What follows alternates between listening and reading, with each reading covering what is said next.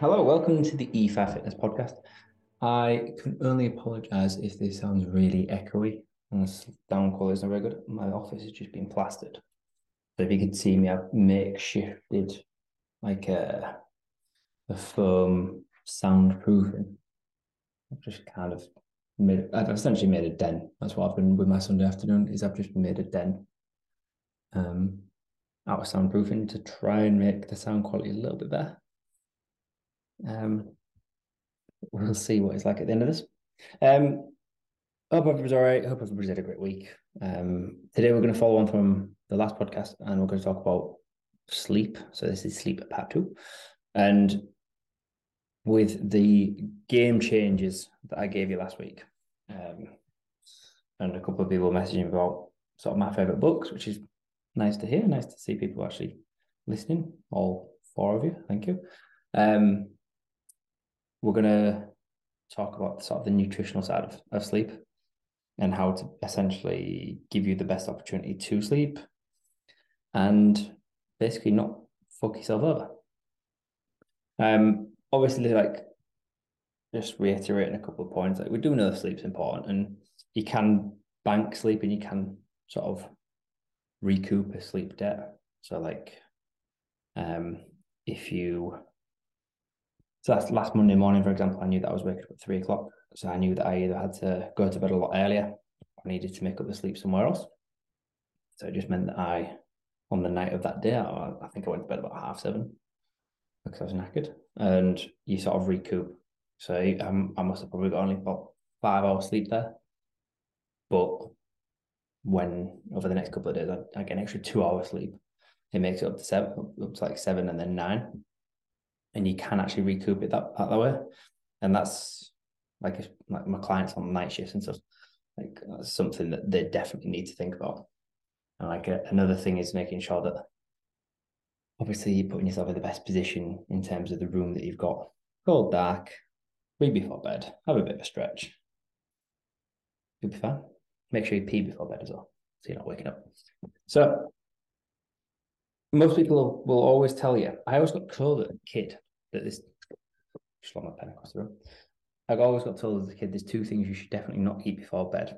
One was cheese, because it'll give you nightmares.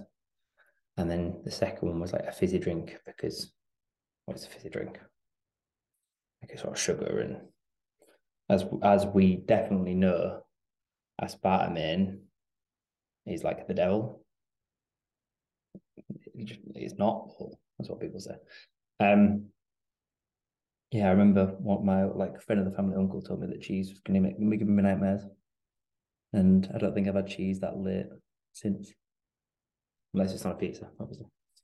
So the first thing we're going to talk about is like just eating in general. Like, just make sure that you're not eating 10 minutes before you go to bed. It shouldn't be eat, then get ready for bed. Like, you need that downtime in between because you need your body to start the digestion process. You need the body to actually do something before you start sleeping. Like, it'll digest it overnight, but you don't want any gastric distress waking you up. And it's just a sensible thing to like make sure that you're not eating within half an hour of going to bed. I would probably say 90 minutes is sort of where you want to be. But your last meal should always have protein in. Firstly, because your most important times to eat protein is before bed and when you wake up, because they sort of bookmark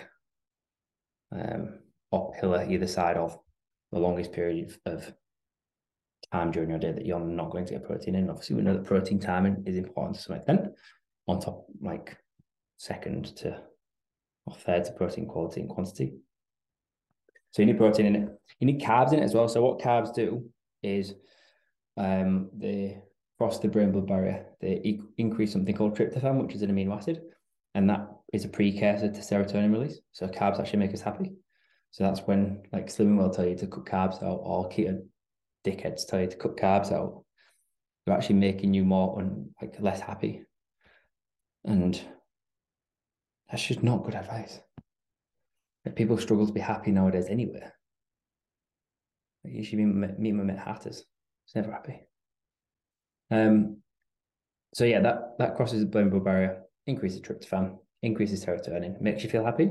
So if you have that in your last meal, like increased serotonin, it's going to make you feel better. It's going to reduce anxiety. It's going to help you sleep. It's minimal, but you're going to have food anyway. You might as well have carbs, protein, and then you probably want to put some magnesium in there as well. So magnesium increases sleep quality on top of a whole host of other stuff that has its benefit from. But a lot of people are like running quite low on magnesium because it's not something that we tend to see survive like so vigorously. Is that the right word? Definitely not said it right. Yeah, it's not in our diet very much, like habitually. So most people do run low on magnesium, especially postmenopausal women. So we do need to increase magnesium. So we can either use magnesium supplement. Usually comes like a ZMA, like a ZMA supplement, like definitely up there with what people like come to me and say, oh yeah, I use the ZMA because it helps me sleep. And there is a little bit of research that says that definitely would work. But things like pumpkin seeds and seeds and nuts, very high in magnesium, walnuts especially, and other meats and cheeses and stuff. So if you're a vegan or vegetarian, like magnesium is not going to be something that you have a lot of during the day. So, and what that does, it increases sleep quality. And again, always a massive benefit. Then, from a drinking point of view, like most of the times that I wake up, and I've got one of my clients will literally not drink after about 6 p.m. because his bladder's about the size of a pea and he'll go to the toilet 4 times if he has like a glass of water. But obviously, you don't want your sleep to be disturbed by you needing to piss yourself. And you definitely don't want to pee the bed. So you've got to make sure that everybody's different on this. Obviously, depends on your size, depending on how much water you habitually drink, how late you drink that water. But drinking water within the last like 2 hours of bed, or 2 hours of your day before you go to bed, like you probably want to limit that. Just because obviously it's going to increase the amount of urine you're going to produce, and obviously you've got to expel that at some point. And the worst time to need a piss is like half an hour before alarm, because you've got to make that vital, crucial decision of, well, do I go to the toilet and risk coming back to the bed and not being able to get comfy, or do I just try to sleep through it? Either one's never a good idea. So the less water you drink, the less likely you have to make that decision at 4 o'clock in the morning, 4:30. Then when it comes to like actual like alcohol is one of the biggest factors that stops people actually sleeping very well. One, because it increases your heart rate, because it's got caffeine in it. Two, alcohol itself, given the fact that it's a macronutrient, so it's the fourth macronutrient next to protein, carbs, and fats, gives you 7 calories per gram. So it's got calories in there. And what we can't do with alcohol is we can't store it, and your body sees it as a poison. So what your body does, it burns it. So it's prioritized as a fuel source as soon as you start drinking. And this is why like a lot of people like say to me, oh yeah, when I drink, like I have the kebab afterwards. The kebab, I'm not using any of it because like you store it because I've been drinking. And it's not actually that far off the truth, because your body wants to burn the alcohol because it sees it as a poison. So even the alcohol will help you get to sleep. It will also wake you up. So alcohol, whilst it increases your resting heart rate, it also increases your wake up frequency. On top of like your breathing quickens, your body temperature increases. So obviously, like going back to our last podcast, you need a cool, dark room. You don't want to be warm. You don't want to be waking up sweating. And obviously, if you're drinking quite a lot, you've got all the water in there as well.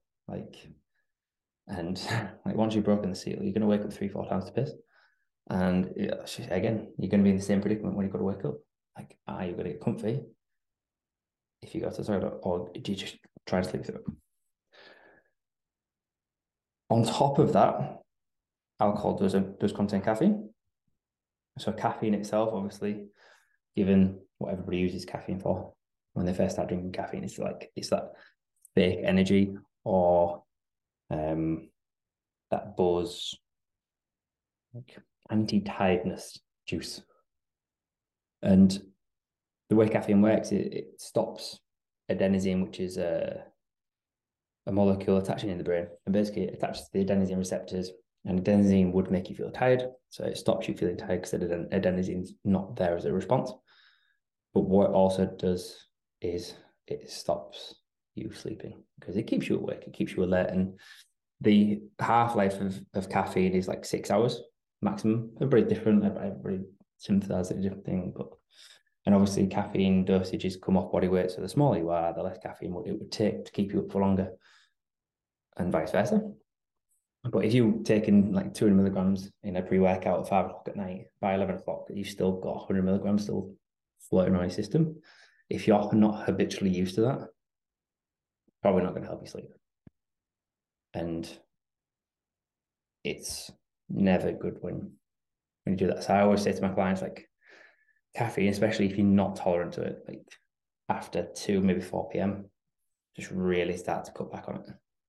Some people can have caffeine and then go straight to bed and fall asleep, and it has absolutely zero effect on them.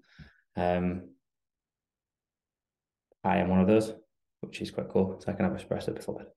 But most people, I probably say like 70-80% of people I've worked with, like definitely are so responsive to caffeine that they can't have caffeine like after 2. Obviously, we know that sleep's important. I mean, coffee is nice, don't get me wrong, but it's not worth giving up sleep for. And then the last one, someone actually asked me on the story because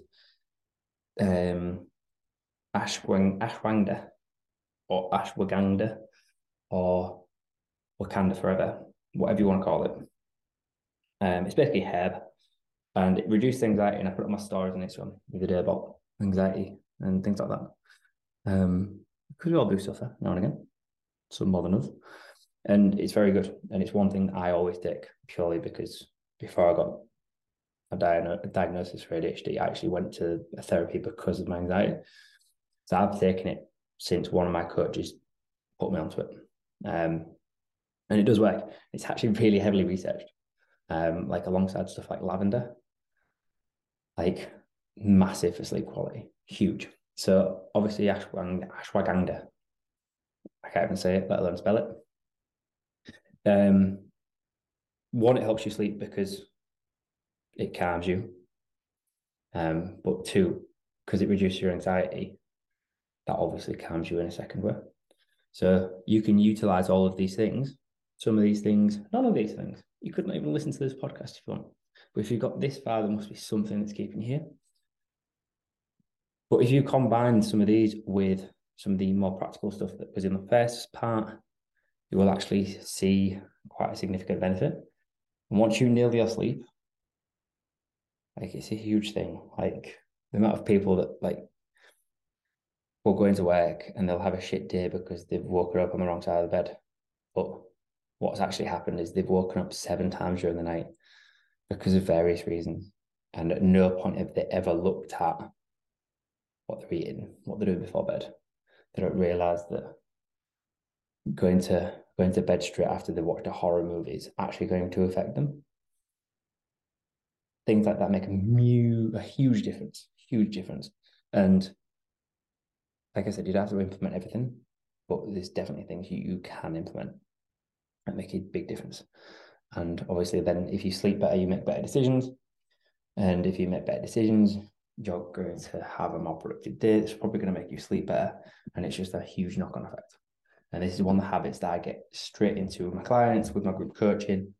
And it's something that everybody, I think, should be looking at. So hope you enjoyed it. If you have any questions, just give me a shout and I will speak to you all in the next one. Cheers, guys.